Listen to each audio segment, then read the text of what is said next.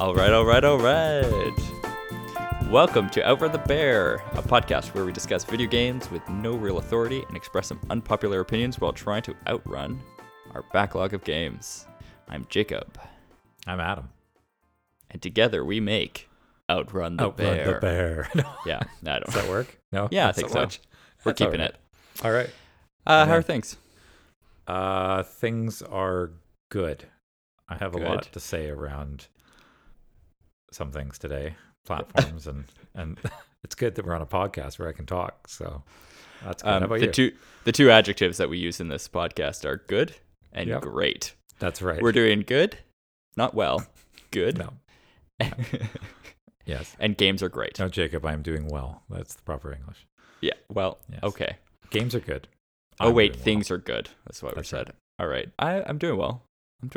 I have some updates on my gaming. I actually thought we were recording this pretty quickly after the last one, or quicker than we normally have. And Yeah, I well, was- not the month span, yeah. Yeah, so I thought I wouldn't have as much to say, but definitely finished a couple things, started a couple things. Excited to get into it. Yeah, good. And we're going to talk about 2020 goals this year. Yes. And kind of the plans around games that we want to play and complete this year, as well as we're going to touch upon some of the games that are coming out in 2020 that we're also excited for and may destroy those plans. It's just a high probability that the plans will iterate as we go. I think as I've grown older, I tend to like to plan my life a little more. And so I think the discussion around planning isn't something I would have ever considered before. No, just pick a game, like just play the next game. Yeah. But I like having a map because there are some things coming out this year I want to make sure I have time for when they arrive. And so it's put sort of conditions on where I'm going to be. And some stuff's already shifted around because some things got delayed. Right. So, yeah. Right. We can talk about Yeah. that. It's probably, I probably put more thought of it into this year than I have in the past. 100%. Yeah. It's just kind of like It's the podcast that's done it, really.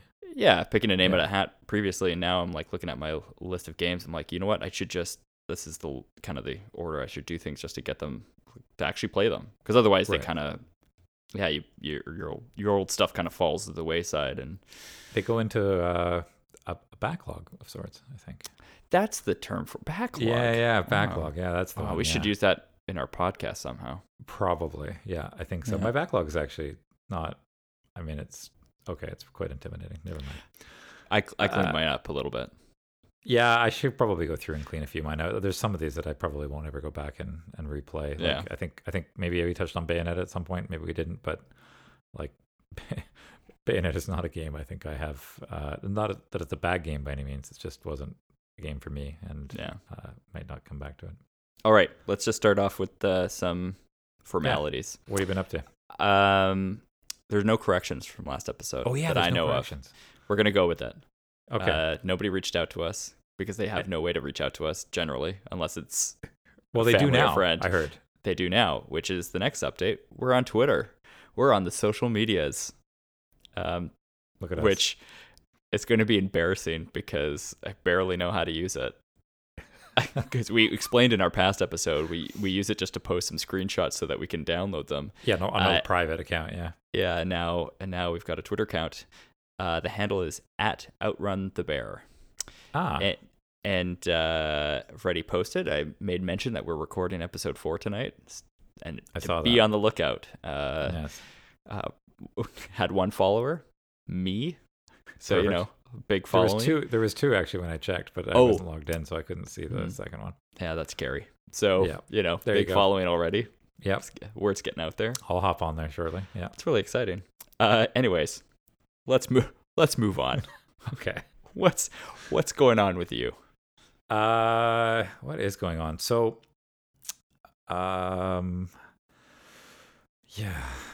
I've spent a fair amount of time looking at a game called The Witcher.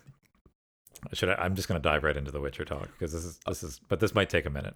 Oh, so you're playing the first one? This is not the case.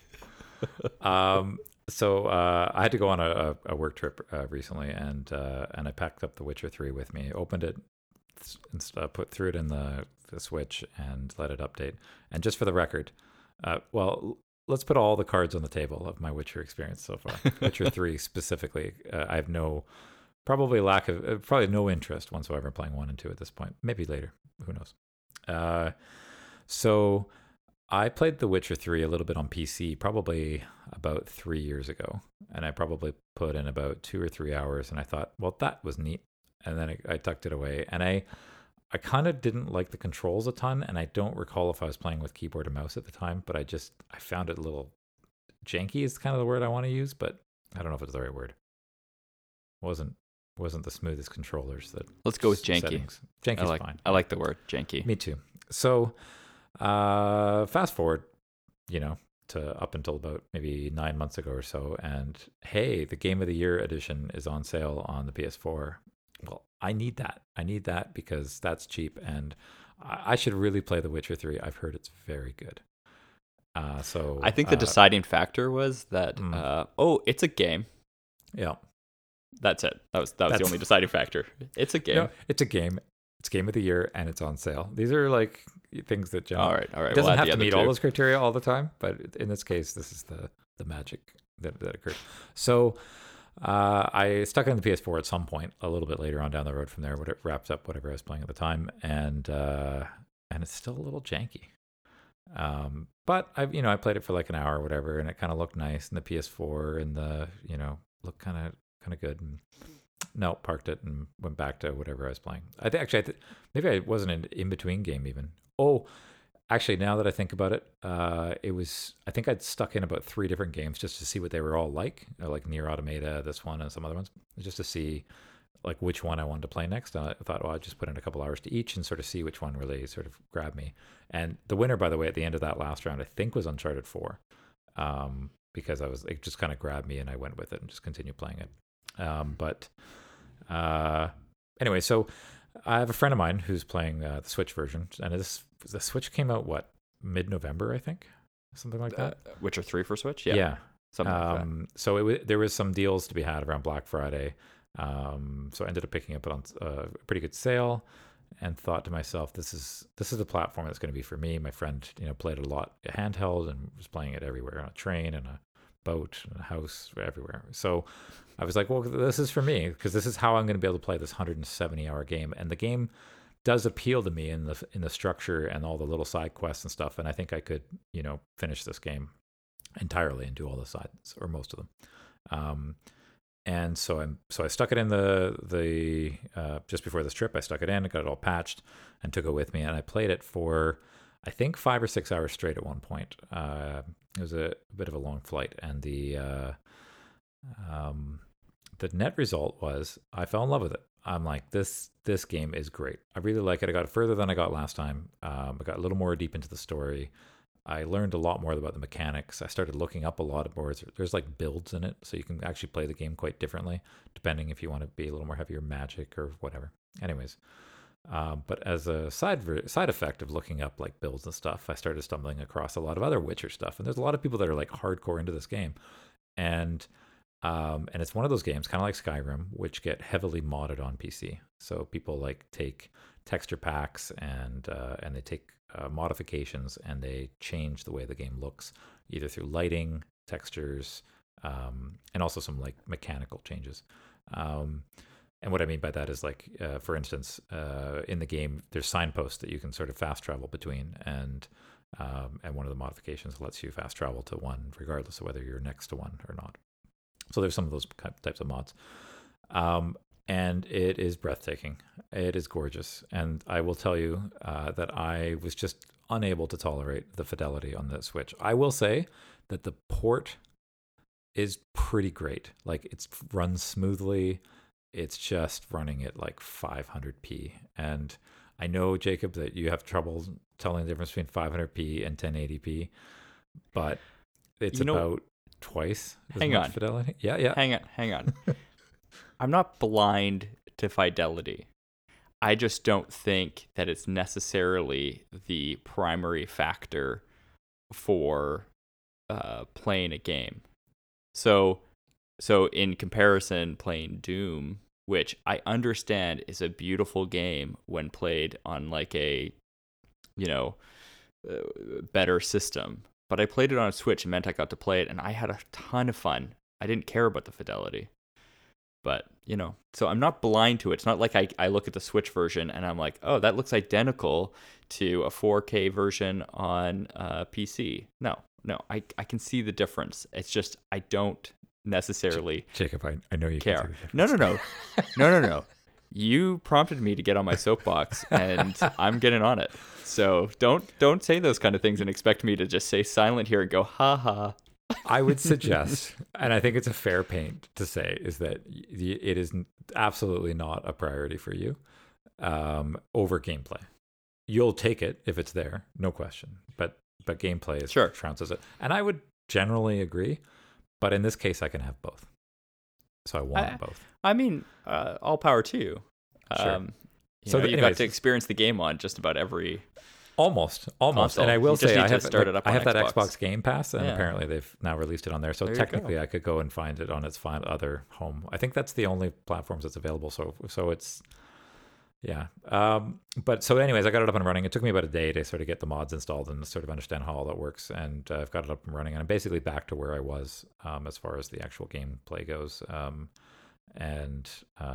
Yeah, it's great. It's gorgeous. I'm still playing it on the TV. I have a controller plugged in. And I'm trying to see about Steam Link streaming in the house to see how well that'll work. So that'll something I'll play around with shortly. But anyways, Witcher 3 is the game I'm currently starting to play. Probably the thing I'll be talking about for some time, because if I actually fully dig in, which I expect to, it's a number of hours. It's a long game. A bit.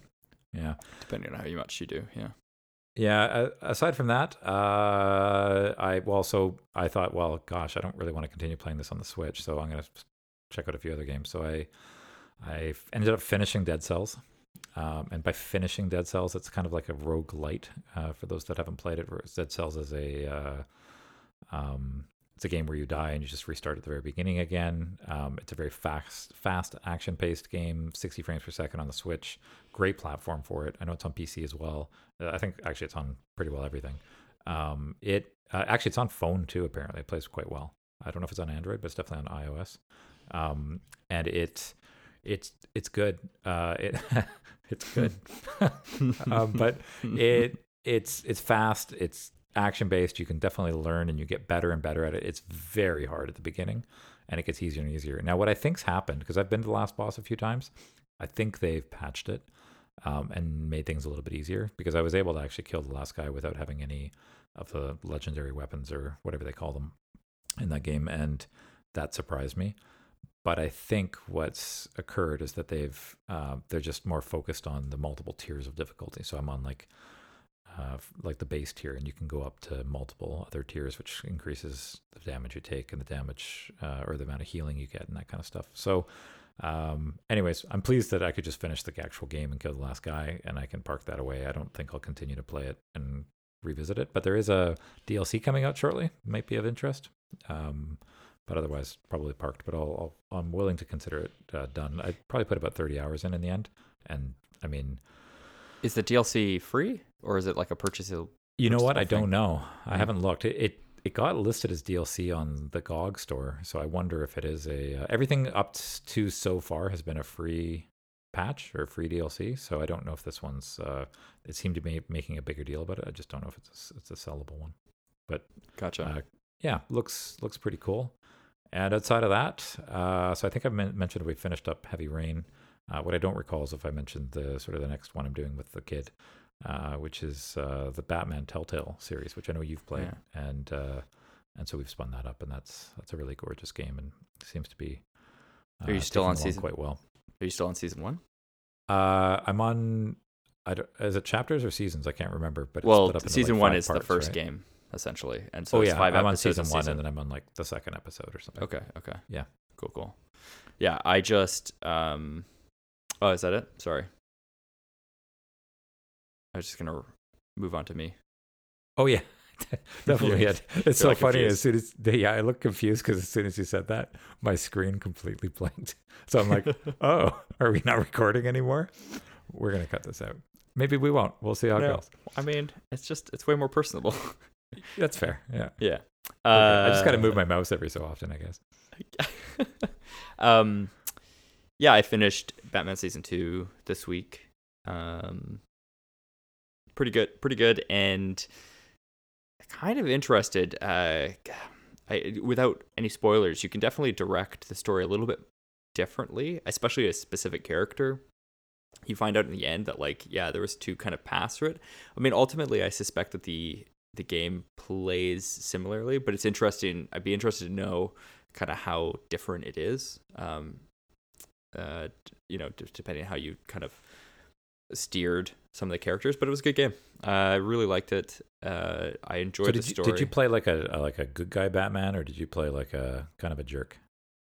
I don't even know if there is one. I guess it was probably more on the good side, but it definitely made choices that you kind of almost consider bad, because in the moment I like had to make a decision, and I just kind of like I gave up people instead of myself because I thought it was the better thing to do, but like ultimately it was probably not. I don't know. Right. It's I almost felt like the second one had a bit more impact on that than the first game did. Maybe some replayability than they were looking at. I think it reminds me of Detroit Become Human. I think where you have at the end of each chapter, so to speak, they show you like a map of your decisions, and they show you like how many. They don't show you what they are, but they show you that there were other decisions, and so it really opens the door for like, oh, like, and sometimes at the end of some chapters, you're like, there was like a giant branch that because we didn't make one decision, we never went down there, right? And so like a huge amount of replayability, I think. Yeah, I don't know that it's probably not that extensive to that, but it definitely, this one has more focus on how the characters think of Batman and your decisions. So at the end of every episode, they give you the summary of that character and how they feel about you, whether based on your decisions and your reactions to them, and they tell you which ones you chose and which ones most people did. Like whether you fell into the. I like that. I like seeing what the crowd was. Yeah. Yeah, and I mean, generally you can kind of predict where the crowd is on on some of them, but it's funny. Yeah. Like I said, a couple of the choices I made, it was in the small percentage, because again, like if I gave someone up, most people did not. They sacrificed themselves, and I was kind of like, oh, I don't think I should do that, and I didn't. And then it was like, you were like 25% of the people did what you did, and I'm like, ooh, yeah. Right. So it's interesting. I probably won't go back to play it right away. It'll be one of those things that I maybe try later down the road when I just want to dive back into it. I did like the characters. I like the voice acting.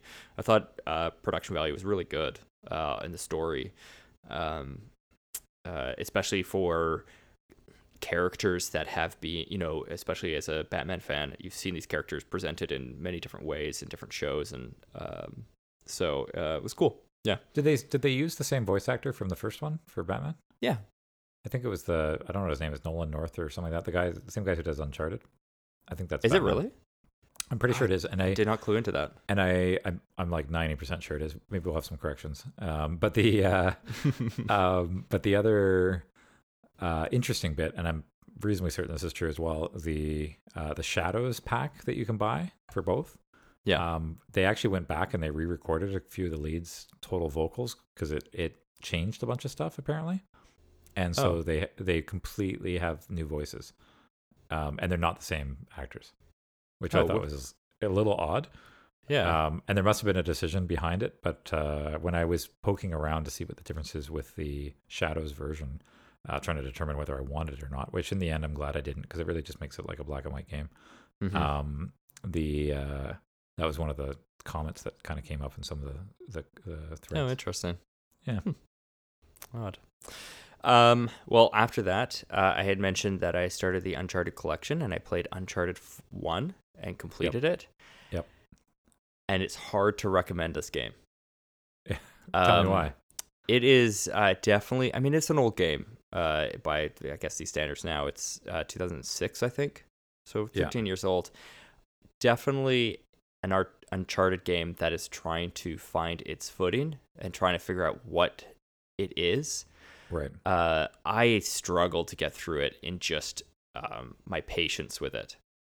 because like mechanics wise or so story wise? the story was okay, but it was Yeah. mainly on the fighting than on the story. It was kind of like, Right. okay, so you're gonna spend an incredible amount of time just fighting wave after wave after wave of guys. Right. Um, there's no stealth in it, which, I mean, I like stealth, so that's kind of a thing that I look forward to, but it's not really built for that. Although they kind of suggest you can, it really isn't. You basically Right. show up at a place, and then just guys will just come in, and you have to fight them until they stop coming, and then you move on to the next area that might require a little bit of platforming, and then you got to fight those guys again, and it's just an incredible amount of fighting. It just got really tiresome, and Carrie was like, why don't you just stop? I'm like, oh, I've like gotten this far. I'm just gonna finish it. It didn't take me long. I think it was 5 hours. Like, it's a short fairly game. short one. Yeah, it's not very Oh, long. interesting. And I didn't spend that much time like exploring the. I mean, I didn't want to spend time exploring. I'd be because really curious to go back and look at like reviews for it and see sort of I like, think because it of was course I think it was considered good. Yeah. I mean, Yeah. obviously they made a bunch of sequels, right? Yeah, I already started Uncharted 2, and I can Right, already like- see the difference. It's I so was much just gonna better. say, I just a slog getting through 1, but I'm gonna play 2 as well. Well, because I started looking into it and I started talking to people, and someone had mentioned to me that's basically how it is that the first one feels like this game that they're just kind of figuring out what Uncharted figuring is going to stuff be. out. That's And fair. he said the second one was his favorite. I heard 3 was also quite good. Yeah, I think just based on 2 alone, I can see that they kind of adjusted it a bit, and the cutscenes are, and technology changed and that kind of thing, and so the cutscenes are more integrated into the gameplay, so it feels like one solid kind of action. Whereas Uncharted 1 is definitely not. It's like cutscene, okay, you're back down to being you. Okay, cutscene, okay, now you're back to you. But it's just the platform and the fighting, and the fighting just wasn't fun. I dumped it down to easy to try to make it easier for me. It didn't, like, everybody was a bullet sponge, so it took a lot to kill anybody. You'd have an AK-47, and it would take them like an entire clip sometimes to kill a guy. It just didn't feel good. There's also, I need to avoid spoilers, and I haven't played 2 and 3, so I don't know. Maybe I'm in for a treat. But there's definitely a bit of a horror vibe to Uncharted 1 that I was not expecting, and I did not like. Yeah. It kind of, yeah. So I don't think that's super spoiler, but definitely, I mean, I'm not a fan of that type of game, and I wasn't really expecting it. You saying that's shocking to me. I wouldn't never have clued in either. Yeah, so I just got to that part of the game and was kind of like, oh, I hate this so much. Yeah. So yeah, overall it was a bit of a disappointment. At least it was short. Yeah, there's that. It did set up some of the characters that I saw in Uncharted 4, like Victor and Elsa. Yeah, right? Is it Elsa? I know it's not. No, I don't think it is. Not Elsa from Yeah. Frozen. I can't think of her name, but the one you're married to in the fourth one. She's in it. Clearly, that's all the intro, and I had remembered some of the comments that were made in the fourth game about this game, so it's fine. I mean, I played it, but I already can tell I'm about an hour or two into Uncharted 2, and it's already much better quality. Yeah. What year was Uncharted 2? Do you recall? I don't. It's probably. I mean, I'm gonna suggest it's probably 09 or something, right? Yeah, 09 or 2010 kind of thing. Yeah. Well, that's cool. I noticed that they launched it on the PS Plus platform. I know you've. That's not the way you're playing it, but but I'm sure technically I am exposure to it. Oh, yeah, right. I signed up for a 14-day trial just to play it, and then you lent me your physical copy. So I did. I haven't actually opened your copy yet. I thought of going back and playing. I was actually only ever intending to play the third one after the fourth. Mm-hmm.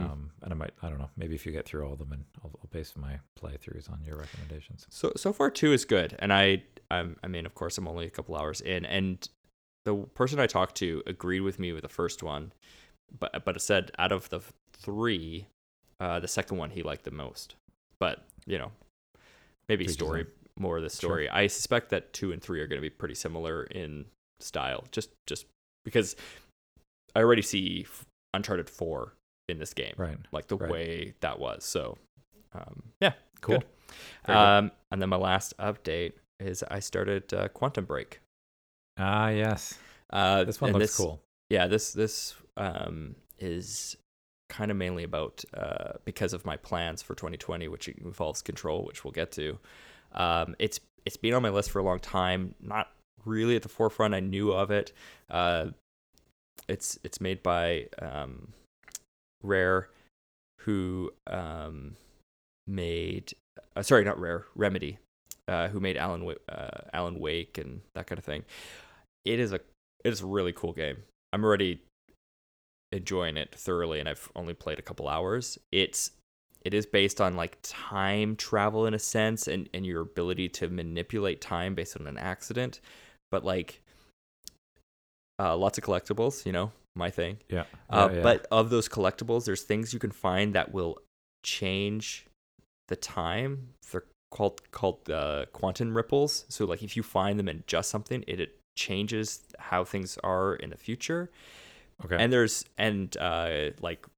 are like proper actors in this. Right. I recall. I think they actually put it on TV at one point or something. All the cutscenes. Oh, did they? Well, I don't know how they did it because I think that they're interspersed throughout the game, but yeah. So like you play this thing, and I've only played a couple hours, but like once you finish an act, there's an episode, and the episode like 20 minutes or something, right? Is like real. Yeah, it's like a 20-minute episode, 25-minute episode where you watch the actual actors that you're playing go through this whole thing, and that video is affected by the choices you made in the game. So there's little things, and it will kind of little flag. It'll be like, oh, that thing happened, and some of them are super minor. It's just like, oh, that object is there because I did that. Weird things like, or that person said a comment because I did this other thing, right? Yeah. It's very minor stuff, but there's definitely these points in the game where you're supposed to make a decision, A or B, and one of the abilities is that they're able to kind of see. So they're kind of the a video future together based on your choices. Yeah, it's very cool. So far, I'm really liking it. I think the gunplay, it is definitely an action game. It's pretty fun. Being able to manipulate time, you can freeze enemies, you can do quick dodges, and it kind of slows down time briefly. It's just a very fun game. Very story driven. A little more behind the curve, I think, for this one. I know I was going to say Daft Punk. Daft Punk is not the game. Alan Wake, which doesn't sound anything like Daft Punk. Both good, by the way. Sorry, that just the mix up is really good. Yeah, Daft Punk. I mean, it's one and the same to me. Very close. I've checked out Alan Wake. Alan Wake seems really cool. In fact, for the age of it, it's kind of outstandingly cool. I just haven't found the time to sort of get into it. The thought I originally had on Quantum Break, and I did add it to my list a little while ago, but after hearing some comments about Control, and of course Control was a very popular game last year, and on a lot of people's top 10 lists, I thought, wow, I'd heard comments that it was Control was just a better variant of it, right? And I was like, well, I don't really want to play the same game again and go back and play a lesser game. So like I played Detroit Become Human, and then immediately or very quickly afterwards played Heavy Rain, and it's very similar game, except Heavy Rain seems archaic comparatively. Like if you played them the other way around, it might be better. And I recognize that this is the other way around, so maybe it's okay. But I think I might consider spacing them a bit. But I also feel like you and I have a desire to sort of play Control at a similar time, and if we're going to make that happen, you might be waiting a minute based on our 2020 plans. Right. We can talk about that later. Yeah. But I mean, I could see that. I mean, I see that with Uncharted, right? I don't know that I would have changed my opinion with Uncharted 1 if I had played it first before Uncharted 4 necessarily. But it definitely coming off of Uncharted 4 was like, I had this experience, and then I went back to a kind of a 13-year-old game, and it was like, oh, this is not as good as the fourth. But it wasn't really that. It just wasn't that fun. I understand. I think in like Heavy Rain, you drive around like a tank, almost like your character, like the way you control it. Right. And in Detroit Become Human, it's just quality of life improvements in video games. Sure. Is what it is over the years, right? Yeah, definitely. Well, that's That's it for my update. Well, that's kind of a lot for the last, I don't know, when did we last record? A couple 2 weeks weeks ago? Yeah, it's only been 2 weeks.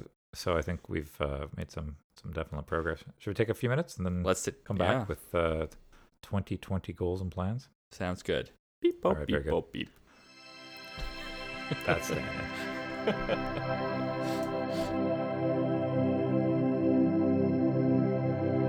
Hello. That's welcome back. I like it. Your announcing voice is great. Hello. All right, we're back. I have a friend of mine who does movie phone, and I'll very briefly attempt to imitate it. But he's like, "Hello and welcome to movie phone. Press 1 for like." Of course, this was like because we're old and people used to call phone numbers to do these things. And of course, it's pretty great. And so recently I saw a YouTube clip of a girl who was responding to a scammer that was calling her, and she's like had the most amazing voice and just pretended to be that kind of phone system and had the scammers pressing buttons on the phone, and she was just killing herself laughing. I'll post it on our Twitter later. Oh, that's pretty good. Yes. Oh, that's pretty good. I love that the Seinfeld Kramer thing where he does the whole movie phone. Yes, like, very similar. You know what? That's actually where it's from, probably. Why don't you tell me where you live? That's right. Why don't you tell me which which movie you want to see? In fact, I'm pretty sure that's exactly where it's from now that you say it. Yeah. Oh, man, so good. Very good. Okay, so we're back. We're going to talk about 2020 now that 2019 is gone. Jacob, we only have 11 months left. I know, we're doing this in February. We should have probably done this in January. But It's we ran okay. out of time. I mean, the plans still exist, and I think it's worth talking about. And we talked about it briefly earlier, but geez, I mean, I've stepped up my game in the sense that I stepped up my game. This is great. About Jacob's quietly. I just about did a spit take. Yeah, quietly trying to swallow his beer. But I am never planned to be able to map out gaming for myself. I plan out like vacations for the year maybe, or like not that we go on multiple vacations, but like what am I going to do with my time off and that kind of thing. Never like, okay, I have to do this game. This game is 170 hours. Therefore I can complete it in this window. But if I'm not done by March 27th, that's a problem. And I'm going to start to impact my timeline and my whole critical path is going to be off. And like, we can't have that. So anyways, it's all new to me. But yeah, let's run through them. Let's start with you, because I think you've got a couple that you can hit off right away. I do think that. Now, one of them is, this is probably the longest shot for 2020, and it's not out of a desire to want to play it. But Fire Emblem, I wouldn't mind going back and checking out some of the other houses. Mm-hmm. I think I've said before, I've certainly said it to others in person, I think I might just end up watching some of it on YouTube and calling it a day. I do like the game. I do like the tactics aspect, and I do kind of want to go back and play it on a harder difficulty. But there's just too many games out there. Sure. Good games, Jacob.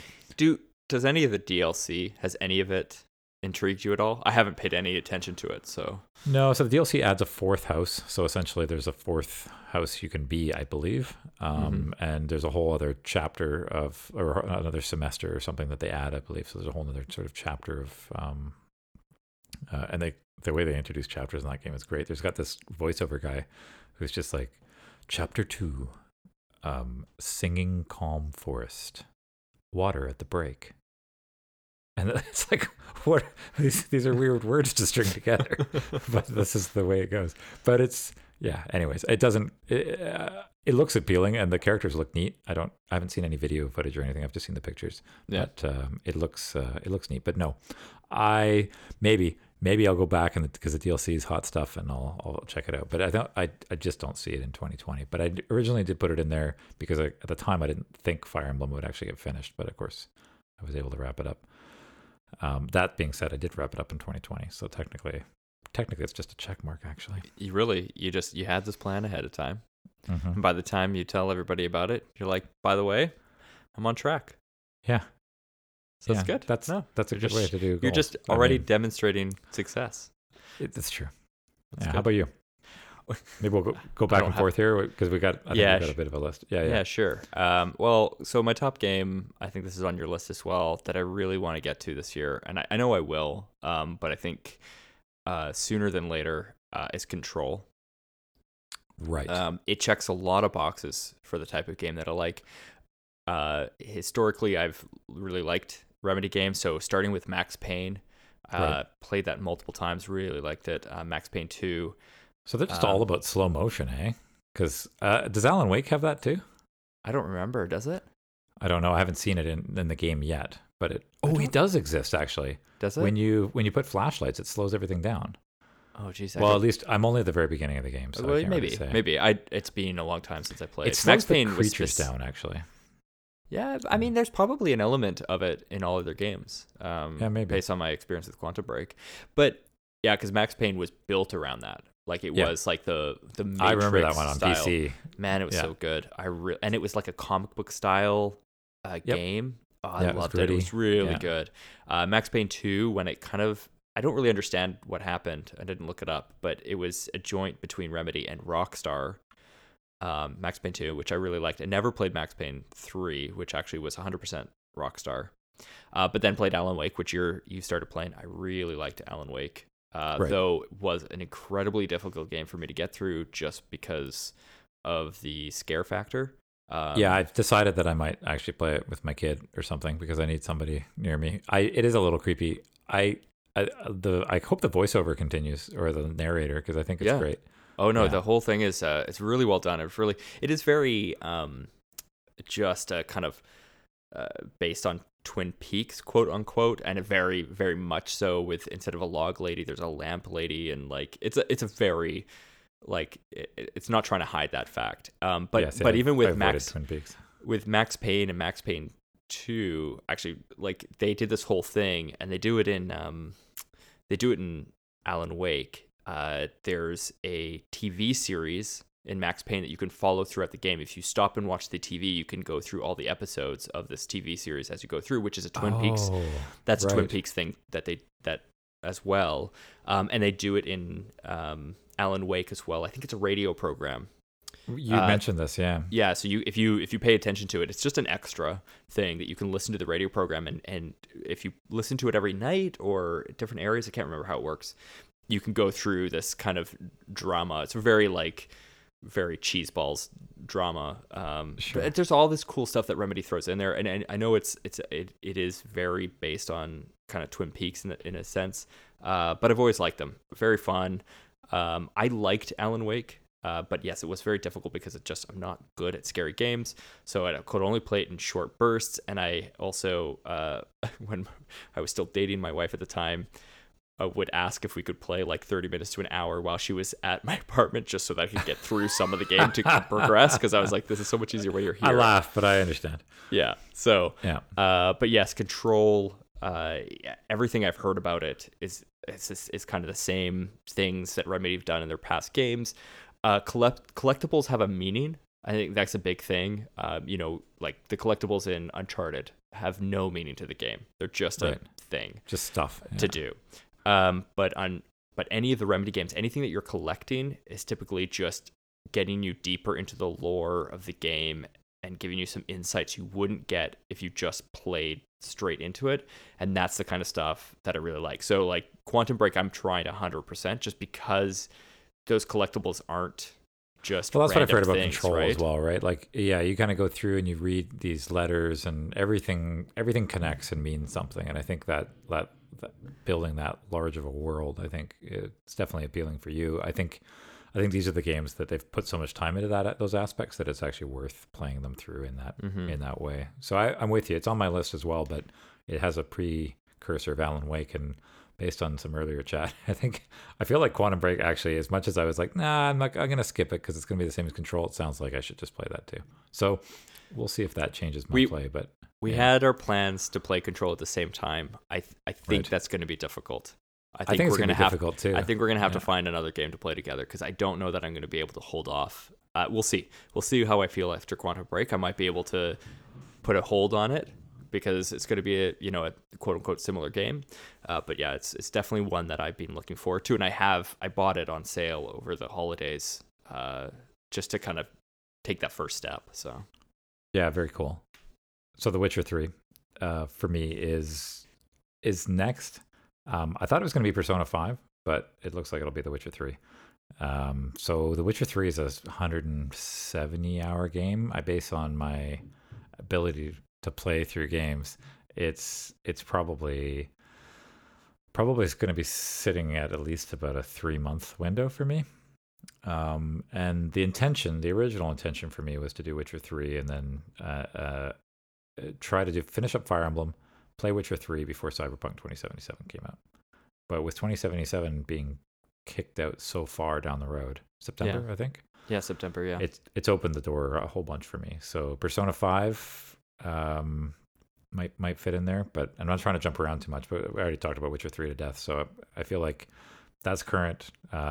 Persona 5 was to be next, but I think it's going to be a coin toss between Persona 5 and this Alan Wake Quantum Break Control triad. Yeah, fair enough. Yeah, and I think we've talked about Persona 5 a fair amount, but it's a game that it sort of drew me in. The music's great. I want to play it. It keeps my attention. I have an ability to turn-based games have their appeal as well. Like sometimes games like The Witcher are great, but they're action-based and require your constant attention. While a Persona game, you can put the controller down at any time, which is kind of nice as well. Yeah, for sure.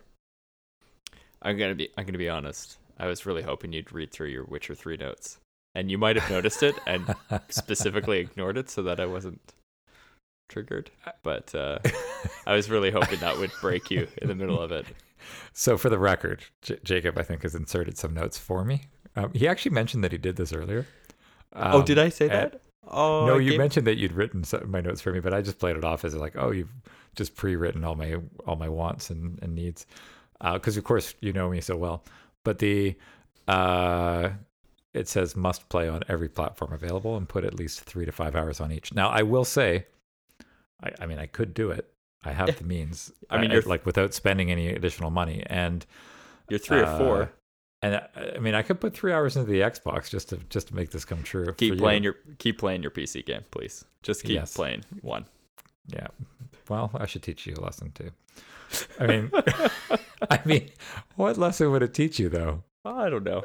I don't think it would teach me anything. No, it's really hard to teach me lessons. Anyways, so but my previous note that I wrote was must be done by 2077. So 2077 Cyberpunk 2077, and I'm jumping ahead here, is the de facto game for me for the year. I think it's definitely the one that I've been. I haven't really followed a game way ahead of time for much of any game, but this one is very. Yeah, you're all on board on this one, and I ended up pre-ordering it as well, purely kind of based on that. I mean, I got it on sale. I mean, that was kind of like 90% of it, and then 10% of it was like, well, Adam's kind of in on this, so maybe I should just pre-order it now and just decide. I'm definitely not like have to play or like feel the same way you do about it. I did see it as maybe that would be my first game by is it CD Projekt CD, the same people who made Witcher 3. CD Projekt Red. Yeah. And by the time it was out, I thought, you know what, I'm not going to get around to Witcher 3, so maybe this will be my first game by them. It should be good. I don't know. We'll see. I mean, I'm holding on to my pre-order, and I probably will play it. Maybe that'll be the games that we both played, at the same time. Yeah, I mean, well, I'll just get into Cyberpunk 2077.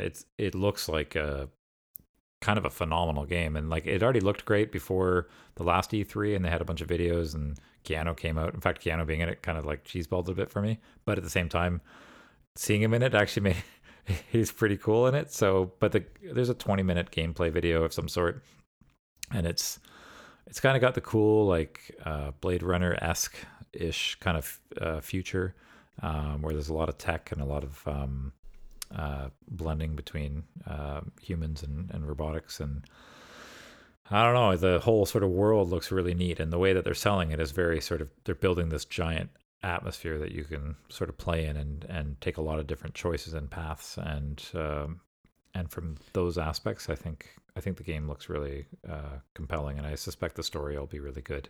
And I recently saw a thread on Reset Era asking, what do we think will have the better writing, Last of Us 2 or Cyberpunk 2077? And I don't think there's any question Last of Us 2 will have amazing writing. But it's also a very different type of game. It's a little more linear game, and Cyberpunk I think will be a little more open. Yeah. But the fact that people were like, oh, like Cyberpunk will have good writing, I'm pretty sure it will. So yeah, it's definitely the holdout for me. The Witcher 3 is considered to have pretty good writing, right? It is, absolutely, yeah. It has good writing. It's a long story, and it's got a lot of, like, I had to help a lady go find a pan that she couldn't find that actually was just happened to be on the stove by the end of it. But she's like, where's my pan? That's funny. Yeah, it's on the stove. Yeah, it'd be interesting because Witcher is obviously based on a pre-existing IP, right. Books, where Cyberpunk is definitely their own thing. Yeah. So it'll be interesting to see. But I'm looking forward to it. I haven't gotten really into it, like in terms of following it like you have by any means. So anyways, we'll see. September. We'll see. Yeah, it's September, and I think it's this will sound like really cheesy too, maybe, but it's kind of like my anchor game for the year. Like, that's the game I think I'll actually play when it comes out and play through it. No different than like if a Zelda came out or a Mario or whatever. Yeah. It would just steamroll everything else, and that's the game I'll play. This will be the same way. So I'll sort of intermix everything else here on my list around it. But I do intend. I've certainly got enough time now for Witcher 3 to be completed. Hopefully polish up a couple of these others as well. Yeah. Another game that I want to do this year is Shadow of the Tomb Raider, which is the third in the rebooted series. I played the first and second one. Excellent games. I really like it. I like them a little. Hard to say. I like them a little bit better than Uncharted, only because the puzzle elements and the exploration is a little bit more at the forefront of that game. Not to like compare them one to one, they're kind of different in that style, but they still have the same style of platforming. But I just like Tomb Raider in that there's like these tombs that you can explore, and the tombs have all these kind of puzzles based on them to get to the end. I like that aspect of it. I like the puzzle element of it. So looking forward to it. Shadow of the Tomb Raider, now you can get the definitive edition, which is everything bundled together. So just waiting for that to kind of go on sale, and I'll probably just end up picking it up. I mean, I've seen it go for about $30 for the whole package. Is still pretty good. And I do want to play it this year. So I think... so now, having played Uncharted 4, and I know you've played the first two Tomb Raiders, I've only played the first one of the sort of the reboots, but the combat-wise, how do you feel about between Tomb Raider 2 and Uncharted 4? Combat's better in Tomb Raider. Is it? Okay. It's more tactical fighting, so I find you're being a little bit more stealthy, or I like the bow. I like it just seems more fun. Do you think it suits your play style more? Maybe it does. Yeah. It just seems a little bit more fun, and I would say, I want to say intimate, I guess. Like you're like feels like you're a little bit more into the fighting on it. I don't know. It's definitely not the thing that I gravitate to Tomb Raider for. No, it's got a fighting mix by of any stuff. means. I get it. It's not the best part of it. But it's been a while since I played Tomb Raider 2. I mean, I think it was last year, but it's been months. But yes, I cheesed the fighting in Uncharted 4 a little bit, in that I did the auto aim kind of thing. I liked the stealthy parts of Uncharted 4, but it's I don't not know. Great stealth in Uncharted 4, and I felt like the combat, and I didn't do as much stealth. I did some, like I would take out half the guys and then I would just mow the rest, but more or less. But I didn't find that it wasn't what really drew me to the game, to the point where I died a number of times in certain items, and I'm just like, geez. I never ended up turning that difficulty down, but I probably should have, just to get through the game.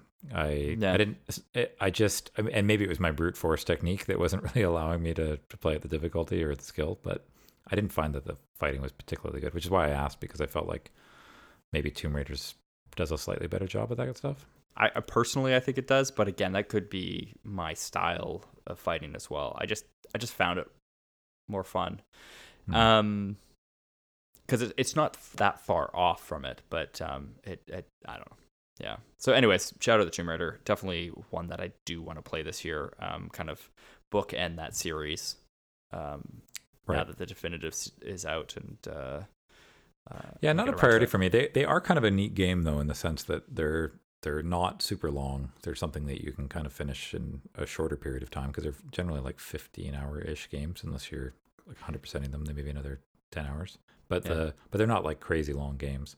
Um, and and they're kind of fun, and they're a little bit more on rails, I found. I mean, yes, you can double back and go like re-explore areas, but they guide you through the story, and I kind of Yeah. like that about the original rebooted Tomb Raider, is that it just kind of helped me along. And my goodness, the number of ways that Laura could die on that first one, I don't know if they've Oh yeah. continued that with the other ones, but they they get pretty Oh, it's gruesome, and brutal. Yeah. yeah, yeah, a little funny in some of them too. Yeah. Um, yeah, yeah, good. I just realized I was reading my notes, and I know I mentioned earlier Persona 5. Maybe if I can find a way to weave it in. Um, but I also realized that Persona 5 Royale, um, is that Persona 5 Royale? Is that the Rush game that's coming out? No, no. Scramble. Scramble. There's Scramble, which is the kind of is it Dynasty Warriors, whatever the Yeah, that kind of game. And then there's Royale, which is the kind of deluxe version of Persona 5, with an added with an added confidant semester. and a semester. Yeah. Right, right. Okay, so I'm thinking about the Scramble, and that game looks pretty neat. But I shouldn't get too excited about it because I should just finish Persona 5. But I would imagine you are um, The excited Persona about 5 the Rush game. Scramble. Yeah, I think Yeah. the Scramble. Yeah, I thought it looked pretty great, and so I'm like, yeah, I'd love to finish Persona 5 and play the Scramble game too. But I'm just signing myself up for way too many hours there, I think. So we'll see kind of where Mm-hmm. that ends up. Um, Hitman, I think, would be my next one. I put it on the list mostly because I really want to finish it. It's a weird single player game in the sense that you are a hitman. You go into a area and you are given direction on who to take out or whatever it is that you need to do. How you go about doing it can be done in like 45,000 different ways for like every mission you're on, which adds to a lot of replayability, and to the point where they give you challenges to say, take the guy out with a candlestick, or take him out by poisoning him, or take him out by, you know, I think in the Hitman 2, like if you have somebody win the race, you can rig. You have to make sure that this person wins the race so that you can rig the podium to blow up. Um, because you need them to be on there and have won the race in order to actually get hit by the thing that you've rigged. So there's like a lot of complexity and a lot of different options on each level. So it can be quite time consuming and, quite frankly, a lot of fun. In the first Hitman, there's like a level where you go to a giant mansion and there's a fashion show, and there's so many different ways to deal with things, and so you just end up playing through a lot of them and doing that, and I end up just spending a lot of time just mucking about in it, and it's good fun. I mean, I you're meant to kind of fail to learn the different Absolutely. things that you can do, Yeah. right? Like you're meant Yeah. to just kind of go through and learn what you can become and what you're supposed to do, and then fail and learn from those mistakes, right? Yeah, and it's like saving and reloading is like almost like a key theme of that game. It seems the load times are a little rough for it, but that seems to be a very common thing that you need to do. I would like to go through and just finish the actual core missions and maybe some of the extras. I can't see myself trying to explore all of the aspects. Like sometimes you have to be able to go through an entire mission just wearing your proper hitman suit, which is like a tuxedo, and like and maybe not kill anybody, and except for the actual target, and that can become very difficult because of course you're super obvious that you're a hitman when you're dressed that way, as Yeah. opposed to like dressing up in like local clothing or whatever. So I don't know. Hitman 2 is also on my list. They've actually brought the whole dashboard into like one game, so it's just a whole bunch of missions on the PS4, which is nice. So it's probably something I'll continue to putter throughout the year, but not something that I think I'll just sit down and try to power through. I think it's Yeah. more of a just to sit back and relax kind of game. Yeah. Yeah. Fair enough. All right, my turn. The Nonary games and Zero Time Dilemma. These are ones that my friend put me on. Um, they're like escape the room puzzles, built around a story. I think they all have a similar theme of 9 people being kidnapped by quote unquote Zero, which I believe is the bad guy, and then have to escape from life and death scenarios. And the kind of thing with them is that you're making decisions and solving these puzzles, and there's different story paths to take throughout the whole thing that will, affect things and how you progress through the games. Right. They're all supposed to be stellar, high reviews. It's a trilogy, the 3 of them. So Nonary Games are kind of the first 2, which is 9 hours, 9 persons, and the second one is Virtue's Last Reward. Sorry, Virtue's Last Reward, and then Zero Time Dilemma is the third one. And I bought them on a sale last year at some point. My friend kind of put me on them, and I've been meaning to get around them, but I kind of want to bring them to the forefront of my list and get and start playing them, because they do sound pretty good. So it might be the games I choose once I finish Quantum Break, to kind of give me a buffer between that and Control or Tomb Raider, things like that. I haven't seen these or even heard of them, frankly, so I'll have to look them up a little bit. I certainly have enjoyed some Escape the Room games that were on like browsers many years ago. It wasn't totally my thing. Other folks I knew were playing them mostly, but the thing they seem neat. The thing with these are there's like they are the 9 characters. There is a story in it. That's a cool idea. Yeah. He kind of suggested that it was almost a little bit Saw-like, because you are kind of kidnapped, and you do have to make kind of decisions that could harm someone else, is my understanding. Okay, this sounds terrible then. I don't know that it's like horror like Saw is.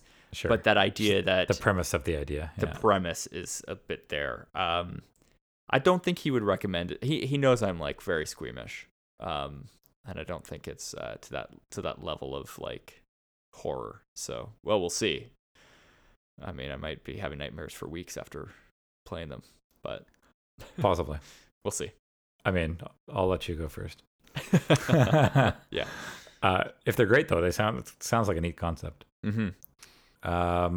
For me, I put Horizon Zero Dawn on the list. I feel like this is a stretch goal. This is a stretch goal. The game seems great. It hasn't hooked me yet. I've probably about 3 hours in, maybe 2. So what's her name? I want to say Elfie, but I don't think that's her name. No, but I'm not going to be able to tell you who it is. Okay. Let's go with Elfie. I like that name. That's not her name, I don't think. Not at all. But so like at the very beginning, you kind of play as like a little girl, her like in her earlier life, and then you end up becoming playing like the young woman, and apparently very strong character. The story is supposed to be really great. I know you've played through it. You've sung its accolades. There's other folks that I know that have played it and also like literally bought a PS4 to play it and really enjoyed it. And I think it's gorgeous looking. It's got a lot of fidelity in it, and it's also got good gameplay by the looks of things. I just something hasn't clicked, and so I think I just need to spend a little more time with it, and kind of figure it out. I'd like to do that, and maybe like The Witcher, maybe like the third time I sit down with it, it'll click for me. Yeah, but it's only on one platform, so I don't think it needs to be on more. I mean, you're right. Okay, so I'm going to say two things on that comment. Actually, it is coming to PC, I heard. Well, that's a rumor. Anyways. There's a rumor that there's a couple games coming to PC for that. Aloy, by the way. Aloy. Thank you. Alfie? Alfie, yeah. I mean, are you having like pictures of like Alf? Yes. Like a female version of Alf. Yeah, that's terrible. Okay. Anyways, Aloy. All right. I mean, I played it. I recommend it. It is a good game. I want to say kind of the intro, it is one of those, like the first bit, you're kind of contained within to doing a specific thing. And it just gets kind of cooler and cooler. I really like the environment of that game.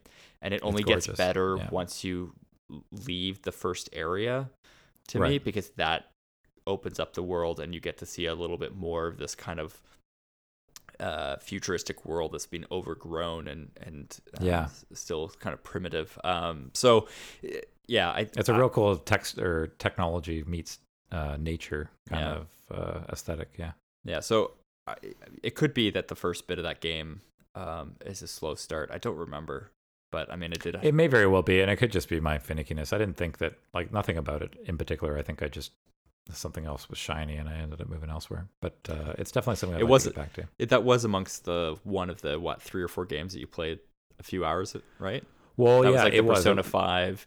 It was Witcher Persona 3, 5, Witcher 3, Horizon Zero Dawn, and Nier Automata.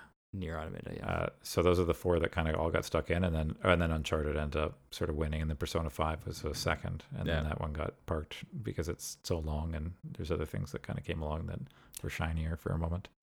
Hopefully, this plan will kind of help We'll direct see. it. I mean, honestly, Cyberpunk 2077 will just drive everything. So we'll see how it goes. That's the I shiny. mean, I say that object now. for the- We'll see what I say in 3 months. Yeah. Yeah. Okay, so my next one on the list is After Party. Yes. Yeah, this one looks super cool. Yeah, this is the same developer, Night School Studio, who made Oxenfree, which I talked about briefly on the last podcast. Yeah, haven't played it. Yeah. Which I really liked. It seems similar gameplay adventure with dialogue choices, that kind of thing. It seems a little bit more comedic. The other one was not. It was a bit more serious. Yeah, I guess so. Subject matter. Whereas this seems specifically comedic.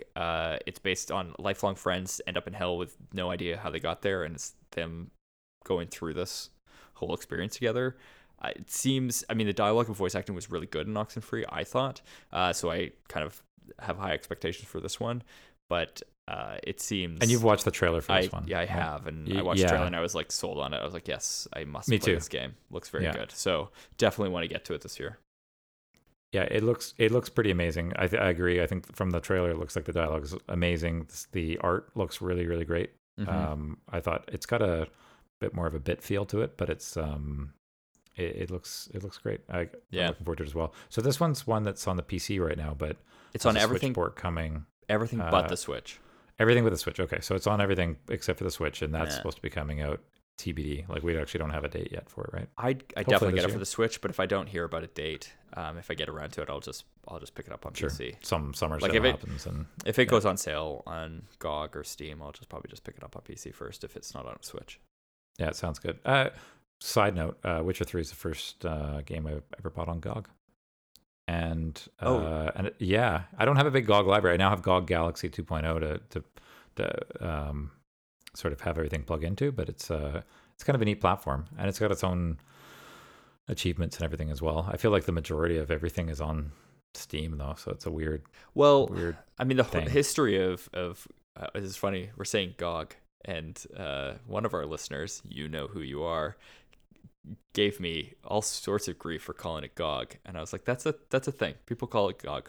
GOG, anyways, which is good old games, and historically, they were the place to buy old games, but they're primarily it's DRM free, so they never had an installer or any kind of software that you had to do to actually authenticate. You just downloaded the installation files and you had access to them all the time, and you could back them up yourself. It didn't matter. You never had to be tied to your GOG account.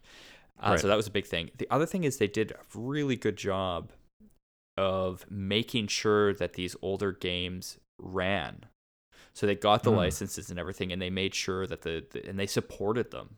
It wasn't like let it run on a newer platform. Yeah, whether that was was bundling DOSBox with them or doing other things, but they generally made sure that they got the game and actually made sure it worked, instead of just like a dumping ground of like, hey, we got the license, here's the install file, and you're on your own kind of thing.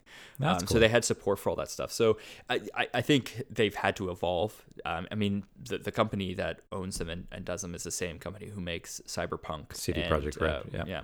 So, I didn't know that until like 6 months ago. Yeah, so they developed their own games, but I don't know the full history of GOG, but that is definitely the kind of the beginnings of it, and that was my first introduction. It's a great way to get the like old Sierra games, and those kind of things from them. That's where I got those. And they're a better platform in a sense because they are DRM free. You're not tied to that. There's some advantages to Steam because of your friends and achievements and stuff, but they've started to introduce that. And now, as Adam mentioned, they have GOG 2.0, which is still in beta, but it is a platform. Open to everyone now, I heard. Is it now?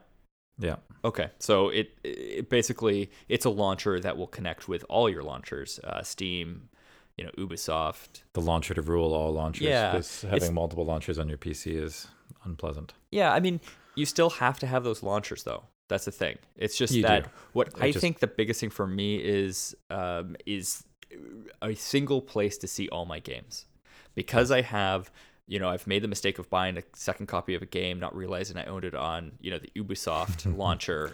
Or for me, not realizing I had it for free through like an Xbox Game Pass or something. Yeah. So being able to see those games. I don't think it helps with that, by the way. But I've definitely I think there was something. It was trivial, but it was something small that I bought that I'm like, oh, I actually already have that.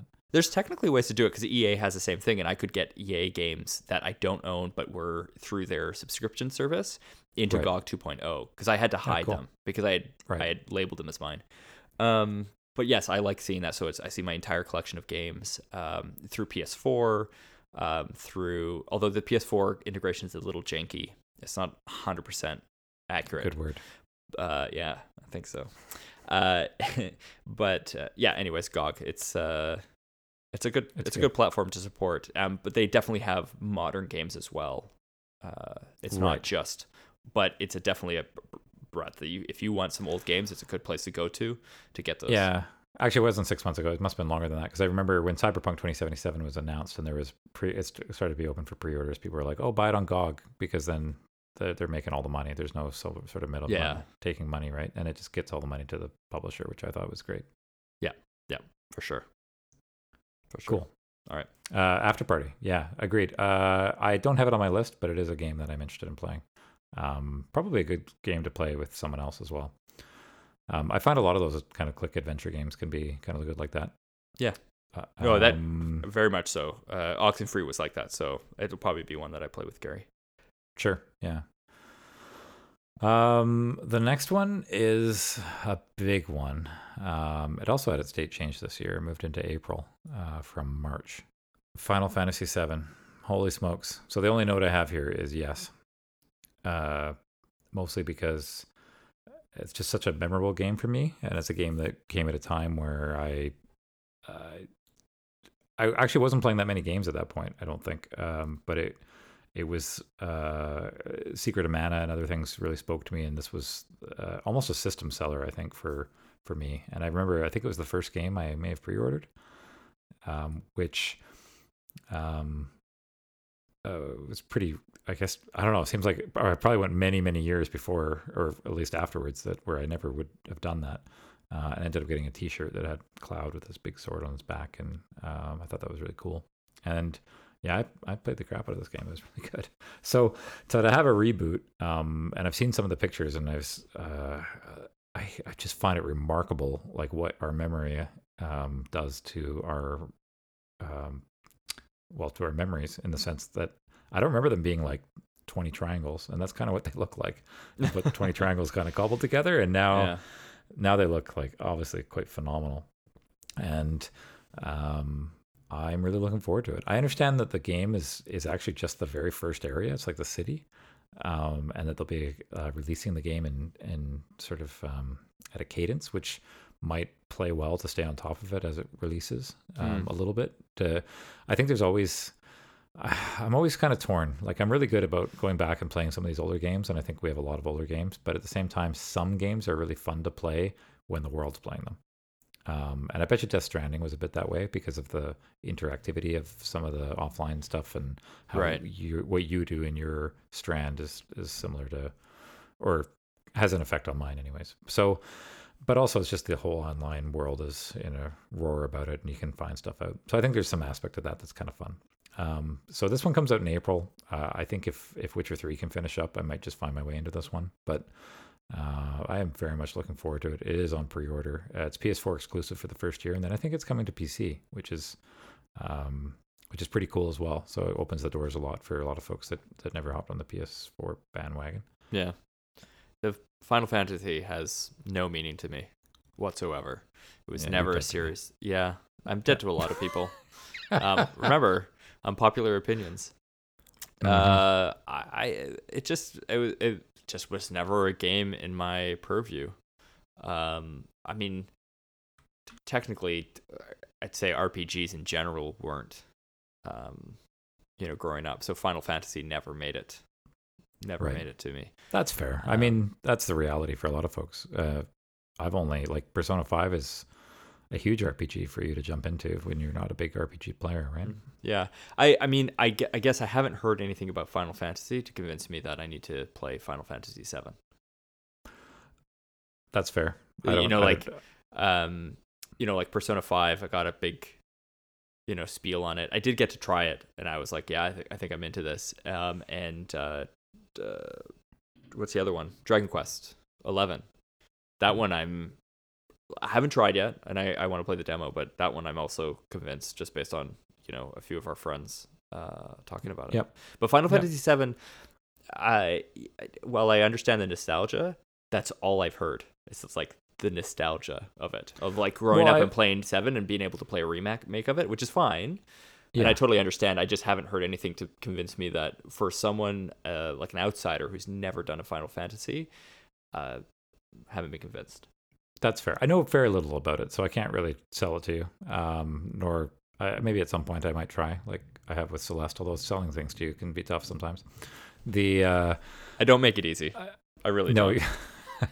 but a couple things I have heard that I thought that kind of appealed to me is the combat can be kind of what you want it. You can make it turn based, or you can also have it as an action game. Yeah. So that's kind of appealing because maybe one's better than the other. Or you like the style, one style or the better, and or I feel like putting the controller down at times and having a snack or whatever. So, But is that's cool. is that a remastered thing that they've done, or is that from the original game? No, that's all new. No, not from the original game. I Original see. game was all turn based, I see. I see. traditional RPG style. Okay. Yeah. So I think that's cool. Well, maybe come April, if you pick it up and start playing it, that's the time to tell me. Well, probably will need to be. The only other thing I've done is I've watched this like super long Japanese commercial for it, where just a whole bunch of people got super excited in it. Where I didn't even have the translations on or anything. It was just completely this Japanese commercial. It was like a longer one, like a 2-minute one Yeah. or something. And these people just got like super excited about playing it, and it basically showed no gameplay at all. Like I It think was maybe just just a couple scenes of them seconds, playing. just scenes of these people just getting excited about playing this game. And I'm like, yes, I understand the excitement. That's funny. So yeah, there you go. Gotcha. Well, one I look forward to you trying to convince me one way or the other.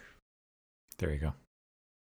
So next on my list is Sayonara Wild Hearts, which I think is one game that you've also wanted to play. I checked it out. Yeah, I checked it out on Apple Arcade for just really briefly, and immediately decided that the music was so great and it was so like such an exciting, neat game. It's a bit of it kind of felt like a bit of a rhythm game a little bit, but it's super cool. And I just like, no, I need to play this on something that I can turn up louder than what I was I think I was on like just the Speakerphone or whatever. yeah, like a speakerphone type quality speaker on my TV upstairs. I needed something. You need like a good headphones or like a home theater system, or it's just speakers plugged into your TV or something. It's definitely based on the sound or the music, and it's been described as kind of like an album, essentially, like just an album that you play through, essentially. Like the music is so good in it that So I'm really. I didn't have it on my list, but it's definitely I could totally easily play. It's a pretty short long game. game. No, either. it's a relatively short game, but it's definitely one that I want to play. The developer is Sumogo. My first introduction was years ago. They made a game called Year Walk, which was an iOS game. I think you can get it on PC now, but it originally was an iOS game. It's creepy, but very cool. I have it on my phone. Yeah, okay. I never got very far in it. And then Device 6 was another one that they made.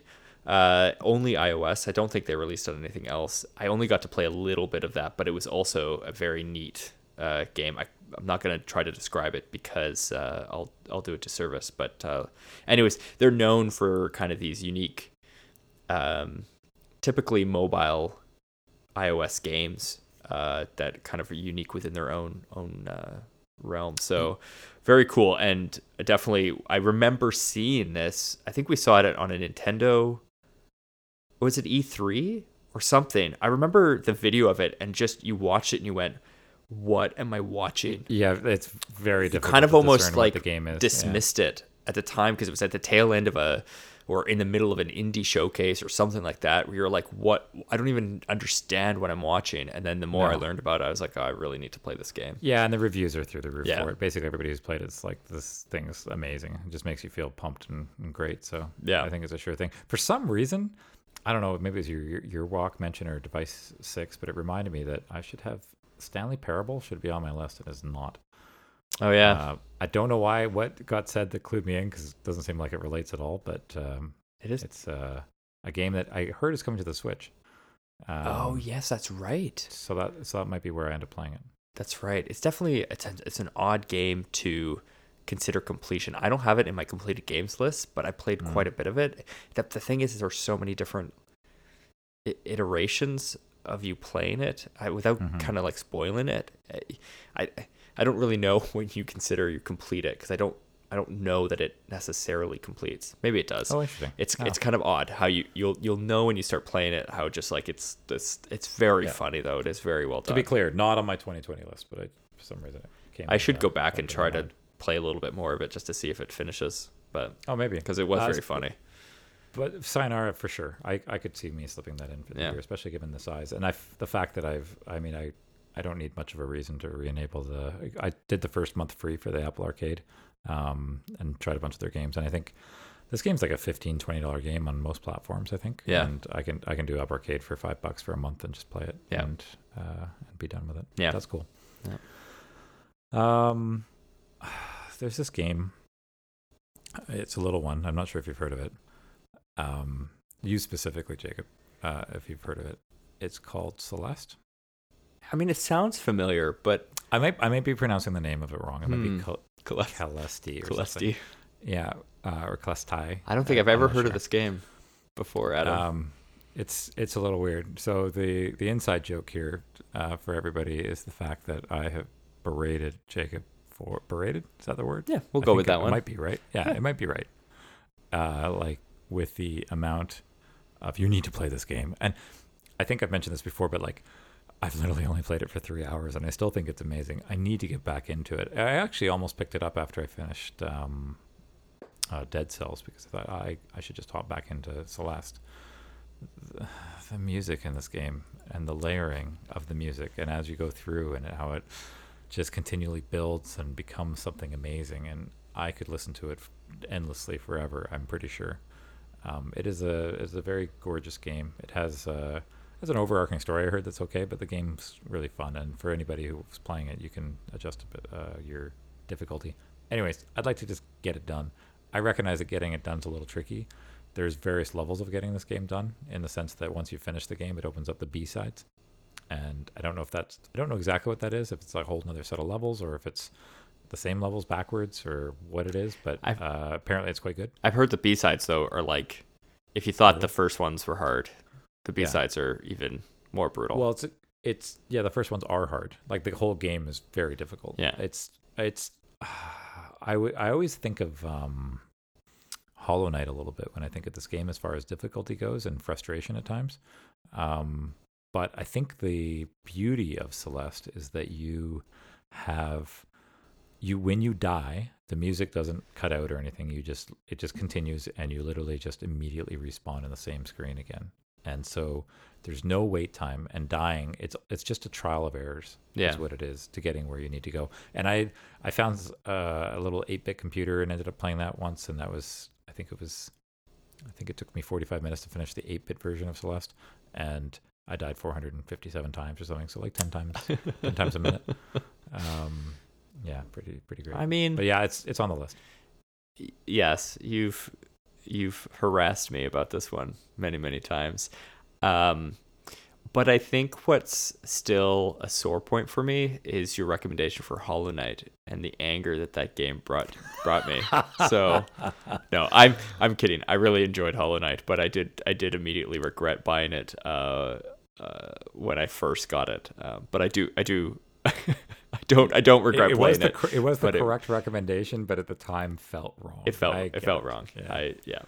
Yeah. Yeah, Hollow Knight. I am not somebody that would ever even consider tossing a controller, or throwing it across a room or something. But if a game were to invoke it, I think these types of games, Celeste or Hollow Knight or whatnot, could invoke those that rage for some people. It's not necessarily my thing. I did like Hollow. I mean, the thing I liked Hollow Knight was the exploration, and Celeste to me is less about that and just about the precision platforming that you do over and over again. Actually, it's got a bit of both. I think there's a bunch of hidden rooms and other things that you can kind of poke around at. It's not as much Hollow Knight, no, by no means. And it's all about... It's not Metroidvania in that aspect, though, right? And that's aspect of that I liked about Hollow Knight. Right. More so. But... I mean, Jacob, just try it out for a little while. I know. I own it. You know? You own... Oh, yeah, I do. Through Epic. So it's on PC. Yeah. So you have an ability. I have an ability to at least try it. Now I'm gonna make a note there and make sure that I remind you to play this every time. Every episode, we'll start with, "Have you played Celeste yet?" Yeah. Yeah. Made by Matt Makes Games. I hear they also made Towerfall. I think. Oh, did they make Towerfall? That's supposed to be super good. I say they, but I think it's actually he. I think it's by like Mike Made Games or something. He's a guy in Vancouver, and he. I think with a cast of other folks that supported building it, but I think he's sort of like it's a one man show for some of it. That's anyways, game too. It's a game I'd like to try and get through in 2020. It'll probably be a fit in between other things type of game, and might take multiple sort of fits to get through. Right. So those I've kind of gone through my top 5 that I kind of want to prioritize. I've got some other in my list that I'm going to end up playing for sure. Some of the things that are Halo Master Chief Collection is going to be a continuous thing throughout the year as they release the that makes sense. Yeah. The different games. I hear the next one. Actually, I think they're releasing 1, 2, and 3 kind of together, quote unquote, is what I heard. So that when that comes out, I'll be replaying that kind of series. Also, Black Mesa, which is the fan remake of Half-Life 1 in the Source engine, like properly updated and everything. I've played it years ago before they finished the final level, which was Zen. They just released it. They are working on tweaking it a little bit, but you can play the game end to end now, and it makes me want to replay the Half-Life series from start to finish, but with Black Mesa first to kind of play it in a more updated game. Kind of preparatory work for Half-Life Alyx. Not necessarily. This has been on my list of things to do for a long time, but I've just been patiently waiting for Black Mesa, which has been in development for like 12 or 15 years or whatever it's been, cool. to finish. Yeah, Black Mesa looks very, very cool from the videos I've seen. It was when I bought it before it was on Steam, I played it before it was on Steam, and then I bought it on Steam when they kind of moved it to early access, that whole thing. They've done an incredible job, and it's only gotten better over the years as they tweak it and make it better. So yeah, excited to get back into Half-Life series. That's a series that I really enjoyed. So those are 2, Halo and Half-Life, are series that I want to replay this year from an older game perspective, and they'll take my time up. But yeah, so those will be in my 2020s. Yeah, those are cool. You got a few other ones there on your list. Yeah, I'll just jump through these because these are kind of I want to play a Batman Arkham game, like Arkham Asylum or Arkham City. There's 3 of them that I ended up with on Epic, and they've always been of interest to me. I've just never had a reason to buy them or really got into them. Now that I own 3 of them, so I put down Batman Arkham Asylum. It's the first one. It's supposed to be really good. I thought I'd give it a go, see if it's a game that I'd like, and they're supposed to be super good. So I'd like to play one. Just to kind of, I don't think I'm going to play all 3 by any means, unless it turns out that I just love it to bits and really get into it. But I just would like to at least play one of them and get an experience with them. Right. Her Story, it's an older game. It looks neat. Yeah, I looked at that one as well. There was one that came out. They made a new one as well that is more recent, Telling Lies, which is a similar one. It's videos of actors, and it's all about scanning through these videos and trying to figure stuff out. Her story is you're like looking at a computer and going through these kind of interviews. Yep. It's supposed to be really Telling good. Lies looks really neat too. I don't know how well it reviewed, but it I think I watched maybe the first 20-minute gameplay video or something, and it looked really neat. Yeah, so I'd like to get that. I picked that up on sale. It's been on my list of things to get, like on my wish list for a long time, so I picked it up. Sure. Short Hike. I think you mentioned it last time. That's a neat one. Picked it up. Want to play it. It's supposed to be short. Looks very much up my alley. I felt like it was so weird. The other day I mentioned this to you, but I added it into my Steam library as a external game, and just felt weird. It just feels weird having a game that's installed on my PC that I didn't actually install. It's just a folder with executables. Yeah. But I do actually have a Steam key for this, but I haven't used it. But it's a short one. It's a short game. It's a short hike. It's like they named it appropriately.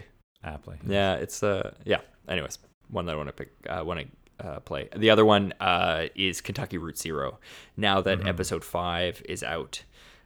It's not a game that I had played before. I knew of it, and I knew people who played it and said good things, and I always just kind of figured I'd play it when it released. It's now on the Switch. I don't know where I'm going to play it yet, but it's definitely one that I want to play this year now that all 5 episodes are out and can play it. People seem really excited about it, the 5th one being out. I didn't know about it before either, I think, until you pointed it out some time ago. And I thought, well, if I'll see what you think of it. It's supposed to be really good. Make my mind up. Yeah, everybody said the first 4 episodes were really good, so I suspect be a good overall game. Anyways, on my list. Yeah, it'd be interesting to go at the end of the year and see how much of this kind of iterates on or changes for throughout the year. I only have 2 others on my list, and I recognize we said we'd make 5, but obviously neither one of us followed our own rules. Nope. Bloodborne. I can't tell if you spelt that incorrectly on purpose as a joke. I did. Okay. Bloodborne. But yeah, but it's and I think this game. I have this game already for. I think it's on Xbox Game Pass, so I can play it on PC. But the game looks phenomenal. It's a Castlevania type game. Everybody loves it. There's no question that I want to play it. I think, I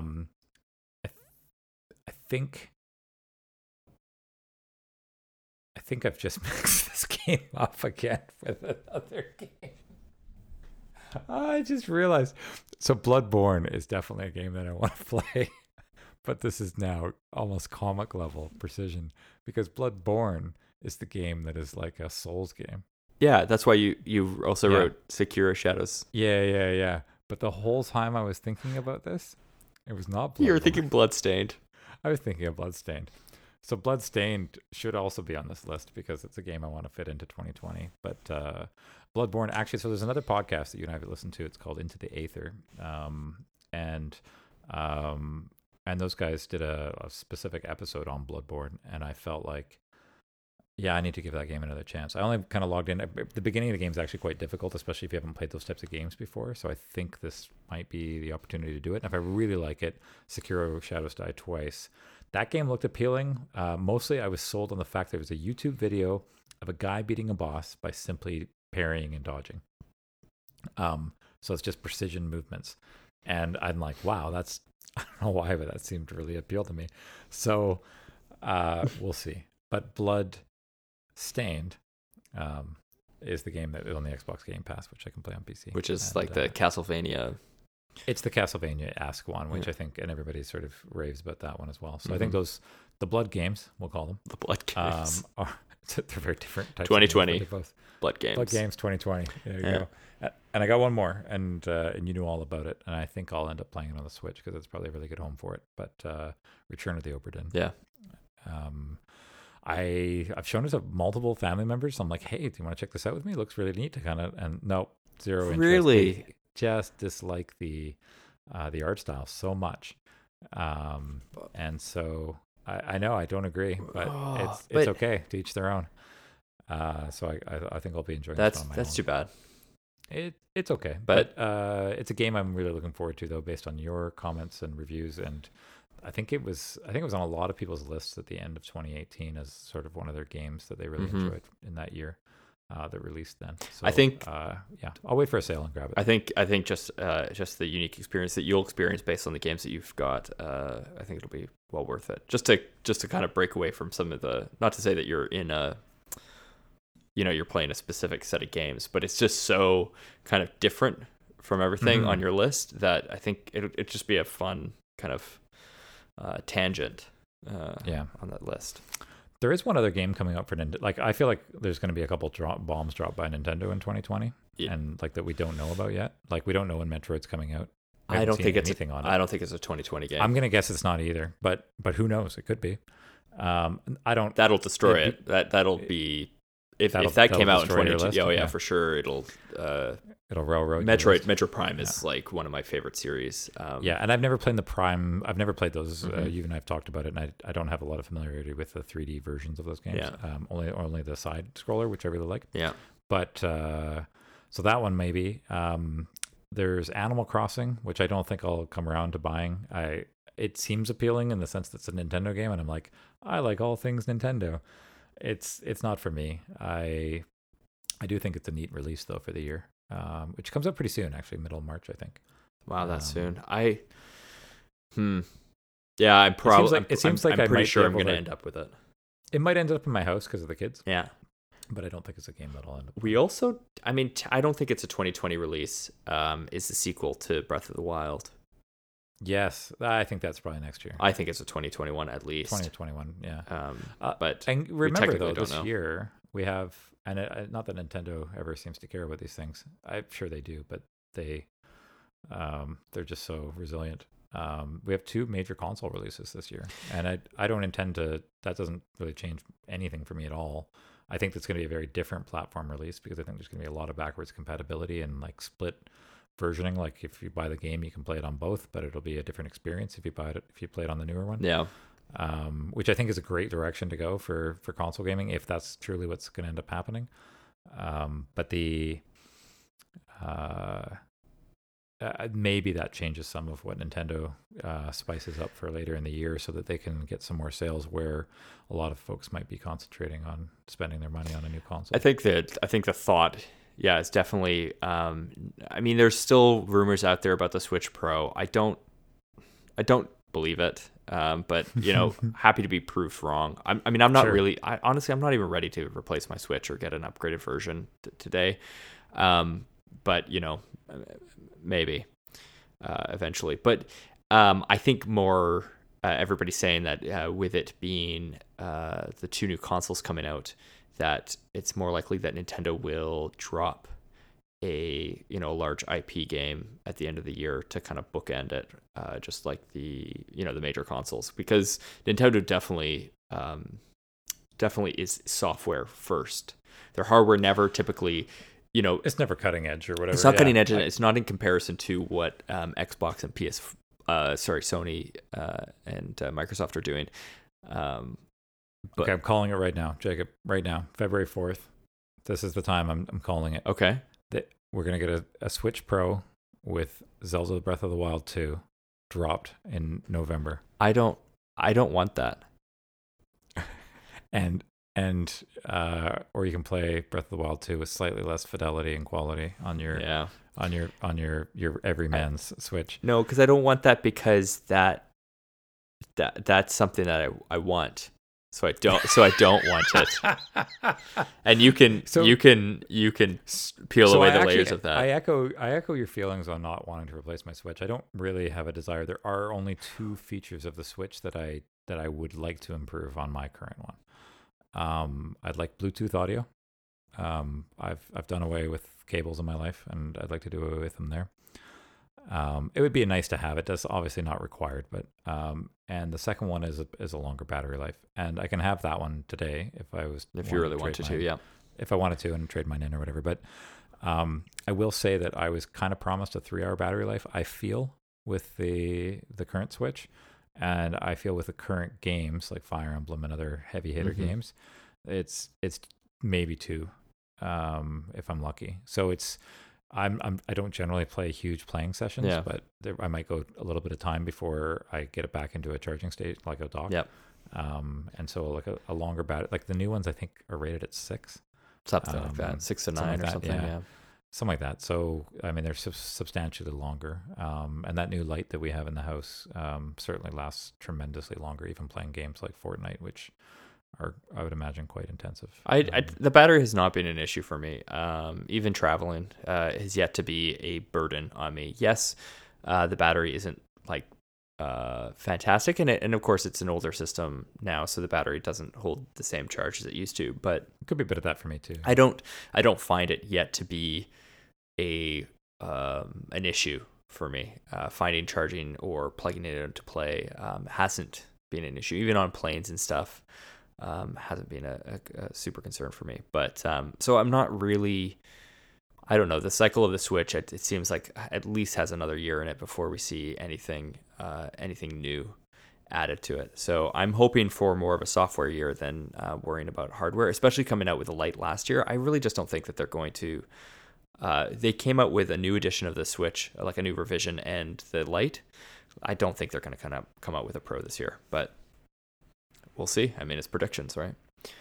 It's predictions. Yeah. I mean, we'll know in June probably. I think E3, although I heard Sony's not showing up at E3, but they'll do their own thing. They haven't for the last 2 years. No, they haven't. But I think what we'll see is what we'll get near the end of the year. I don't think so. After June, there won't really be any big drops that we weren't aware of. It will be interesting to see because we don't know yet what Nintendo's flagship game is going to be for E3, because they typically now only showcase a major game, maybe 2, right? And so we've seen Mario, Zelda, Super Smash. Yeah. Excuse me. And I think we'll see a couple more Wii U games trickle over. I mean, there's some rumors about that. Yeah, it seems like a no-brainer to just bring a few more of those over, like Super Mario 3D Land and stuff like that. But I do think it's going to either be Metroid or Zelda that'll drop. I'd be surprised to see either one of those this year. Yeah, I would be too.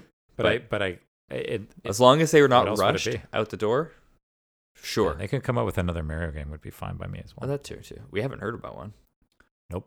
Yeah, I have not. Maybe that'll be a reveal. One. Maybe. Yeah.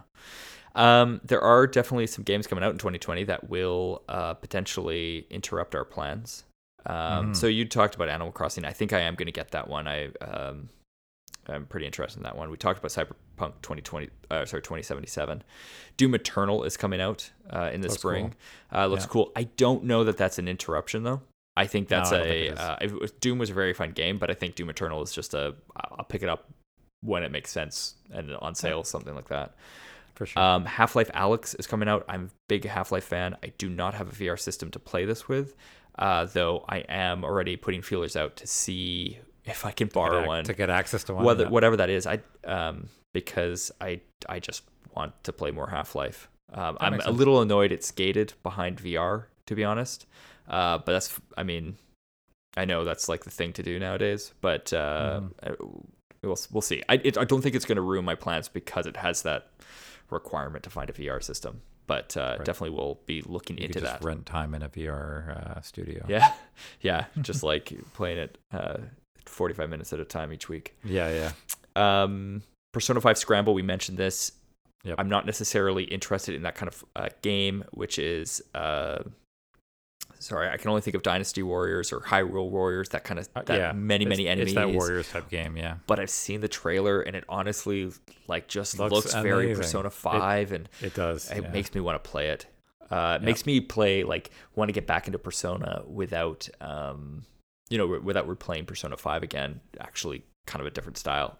Well, it's not a day one for me, but I'll be watching out for it. Like I'll be watching kind of some of the reviews and a little bit more about it, and definitely keeping my eye open for it. Cool. Wasteland 3, we talked about a little bit. I think this might be the group potentially. game for this year. Looking forward to that coming out and getting a chance to play that. Halo Infinite. is supposed to come out this year as well for PC and Xbox. It's the 6th in the series.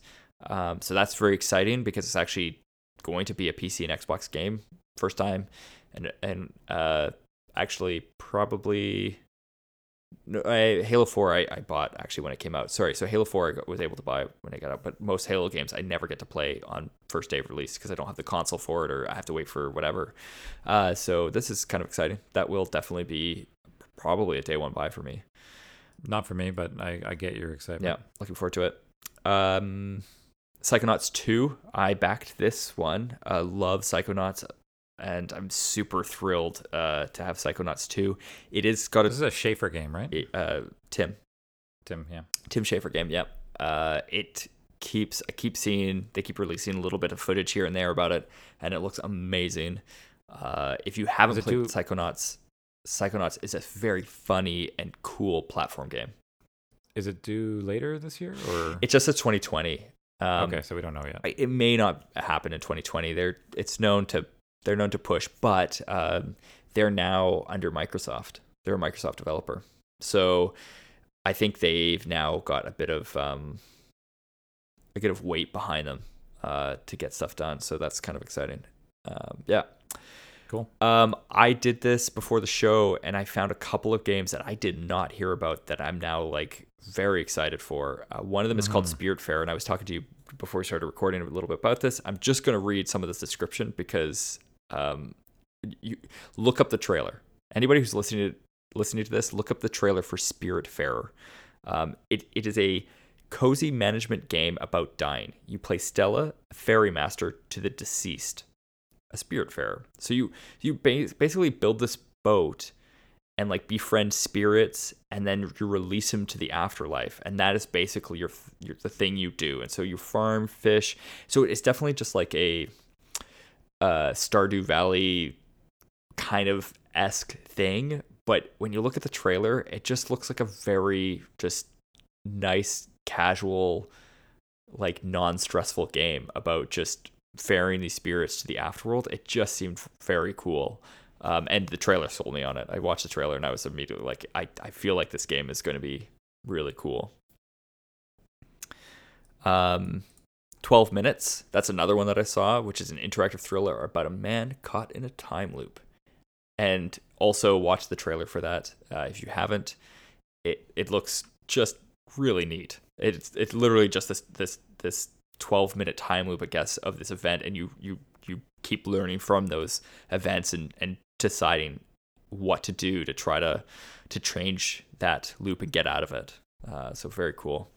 It does look very neat, and the art style's cool in that one too. I think it looks like an intriguing game for sure. It's like a top down almost, like a kind of I don't know if it's isometric necessarily. No, I'm not sure either. Yeah, but it looks very cool.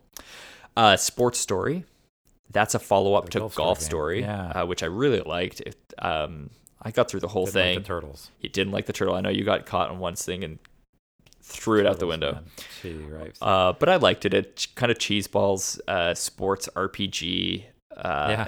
It's a fun, easy, like a non-stressful game if there ever was one. And sports RPG looks, except for the turtles. Yeah, sports RPG looks just that much more fun because it's a whole bunch of different sports in that same style, kind of top-down, pixel art RPG. Looks very fun. Looking very much forward to it. It does look cool. I think there's a few here that I added as well. So there's a game by the folks that made Infamous called Ghost of Tsushima, I think it's pronounced. And it looks amazing.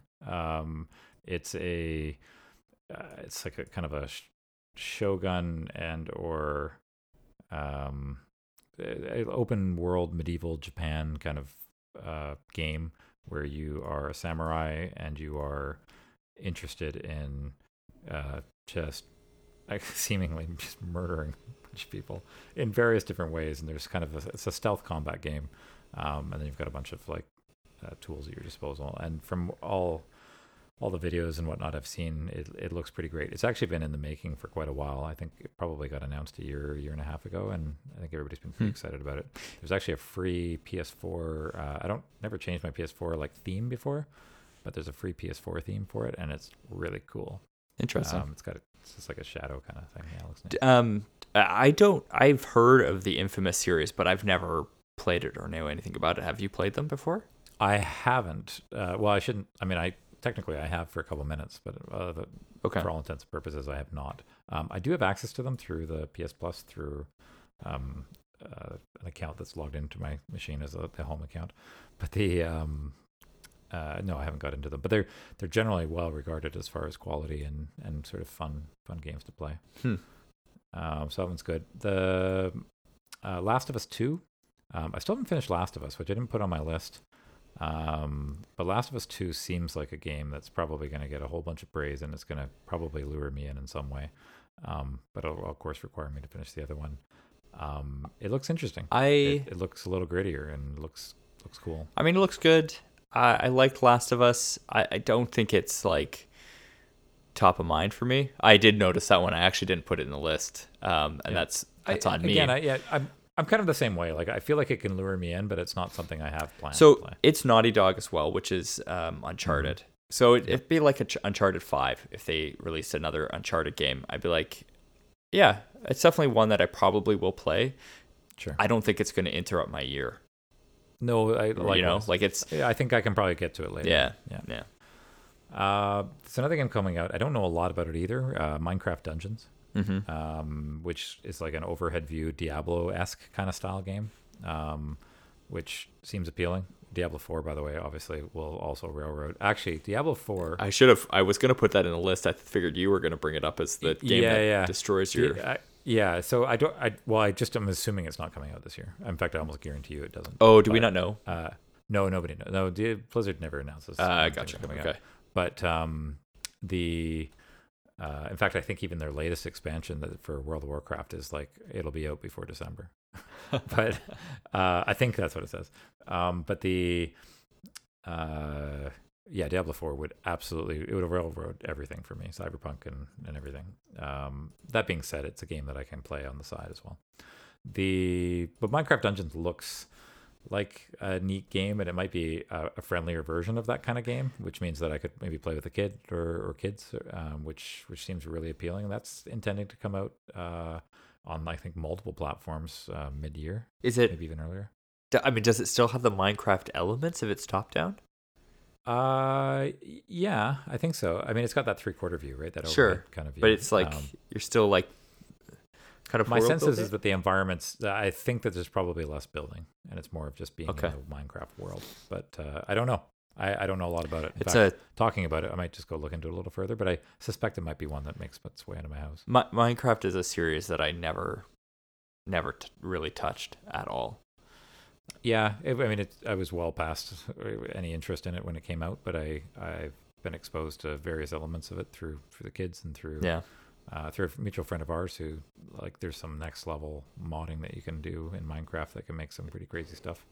I think that stuff's kind of neat. I noticed there's a new Ori game coming out. I never played the original. It's a game that seemingly is a game right up my alley. It's gorgeous and also a good gameplay, and actually I own it, so I should just play it. But I think I might own it as well for some reason. Yeah, so that one seems really appealing. Resident Evil is they're kind of going through and remaking all their games. I heard Resident Evil 2 is one of the best remakes of all remakes. Yeah, forget it. And I know that it's technically not the game I should be playing, but I kind of want to play it. You're gonna play like 5 minutes of it and realize you can't play it. I'm aware. Yeah. Like I wish I could get past that kind of stuff, but I don't even bother. I'm not even humoring myself and thinking that I could ever play something like that. I played one Resident Evil on GameCube back in. Yeah, I played it on PlayStation. Early 2000s. The dogs jumped out the window. I was in the mansion and I played for I don't know. I mean, I probably played for 30 minutes, but didn't really move far because I just soiled myself within the first. Yeah, no, I was like, why am I playing this? And I was like, my parents were out of town and I was in the house by myself, and it was like the worst setting and everything. So I'm like, nope, Resident Evil, we're done. Yeah. Yep. I understand. Yep. It does. Yeah, I could maybe do it with some company, but anyways, it seems appealing. Yeah. I think a lot of people are looking forward to when they redo 4 because I think that'll be the one that is a little more current, and a redo of it will actually be Right. pretty amazing. And then the only other one I had on my little notes on the side here, whereas Wasteland 3 is that group game that you mentioned. But yeah, I think all in all, it'll be a pretty good year for 2020. It'll be interesting. I think any year where they come out with new consoles is always a little interesting because typically the first few, they'll have a couple maybe blockbuster games or games that they ported over that look really amazing. Yeah. But all in all, like usually the first run of games is generally a little lackluster and still trying to figure its way out in the new consoles. Yeah. But if they take this new approach where it's just like it's kind of like you're upgrading your computer and they're allowing it to, with like just predefined settings to play optimally on a PS5 or whatever. I don't know. I think I'm excited to see what's going to happen in the console world because I think it's going to be, if what I think around this whole like ability to split between the consoles and sell you one game, I think that'll be really cool. Yeah, for sure. And a big change. Yeah, the Xbox and PlayStation are definitely not consoles that I would jump to getting or even consider even thinking about the next console, what that means to me. Both of them are ones that I've inherited through whatever means. Nintendo's the only one that I've generally monitored kind of the release of it. Switch being the only one that I've actually pre-ordered. But it'll be interesting what comes out. The one that I didn't mention here is Hellblade: Senua's Sacrifice 2 is actually technically maybe a 2020 because it's it might be a launch game because it's a launch game consoles. for I'm not clear on that, but it is supposed to be an exclusive for that. Which is it'll make its way to kind of odd, but it'll make its way to other platforms. That one's the one that I'm cautiously optimistic about because I'm not sure how they're going to make a sequel to that, but definitely am interested in following that and seeing where that goes and whether I can play it when it comes out. But cool. It feels like a busy 2020.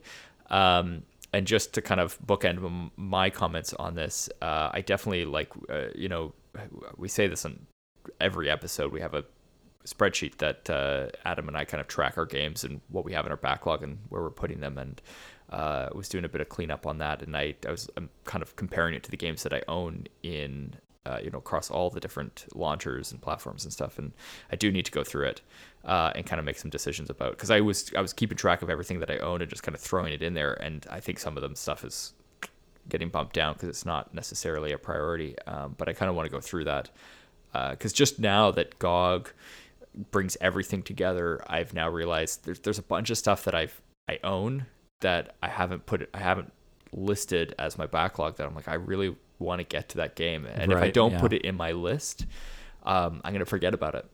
I could probably do the same thing. And because I have access and my Xbox Game Pass thing that I got for $1 is, I think it runs out middle of next year. So actually, I mean, that doesn't seem like that far away, but when I have all these other things in my way, I should probably take a look at those types of scenarios and make sure that I'm, playing the things that are available there while I have access. I wanted to look at Xbox Game Pass actually, because I wanted to see if it's worth it to play some of the few games that I realized I didn't put Outer Worlds on this.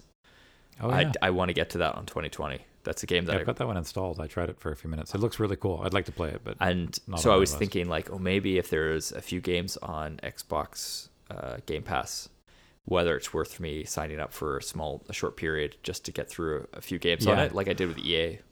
I think that's the thing with all these, and I think they talk about all these streaming platforms. We've got Disney Plus, and I think all the networks are starting to come out with their own things and think that they can charge $5. How Apple thinks they can charge $6 right now for their TV service is beyond me. There's almost like nothing in there to watch compared to Netflix, which is just marginally more. But the whole concept is that I can just subscribe for a month and then get what I want and then get out, unsubscribe, right? Yeah. And I think there's even some apps that support these kind of subscription monitoring now, so you can kind of be more mindful of like, what's my subscription spend this month? So maybe that's where we have to end up going for some of this, and we just get in and out for periods. Yeah, Yeah, I mean, I did it with EA to play Anthem, and I got, Me too. what, Yeah. like 5 or 8 games out of it by doing Yeah, it we that played way. a few of those together. It was great. Yeah. Yeah, so it worked out pretty well, and I think I got my money's worth, definitely over the 2 or 3 months or whatever I paid for. So yeah, I was thinking about it the other day because you always mention it, and as long as you time it right and you kind of pay for it knowing that you're going to jump into the game that you wanted to, yeah, I think it'd be worthwhile. So I'm going to explore that, see if, especially watch out for deals for the Game Box. I mean, really, what you need is more games on your list. Yeah, definitely. Actually, Yeah. a question for you that may help our listeners as well. The Xbox Game Pass also requires you to be a gold member as well. Do you have to have both subscriptions? No, it is both. Like it's both in one? Yeah. So if you pay Xbox Game Pass, you technically have the gold. That's my understanding. Yeah. Okay. So I have gold. I have Xbox Game Pass Ultimate, I believe it is called, to get the PC version as well. And so they had I think I said this before, but I'll say it again.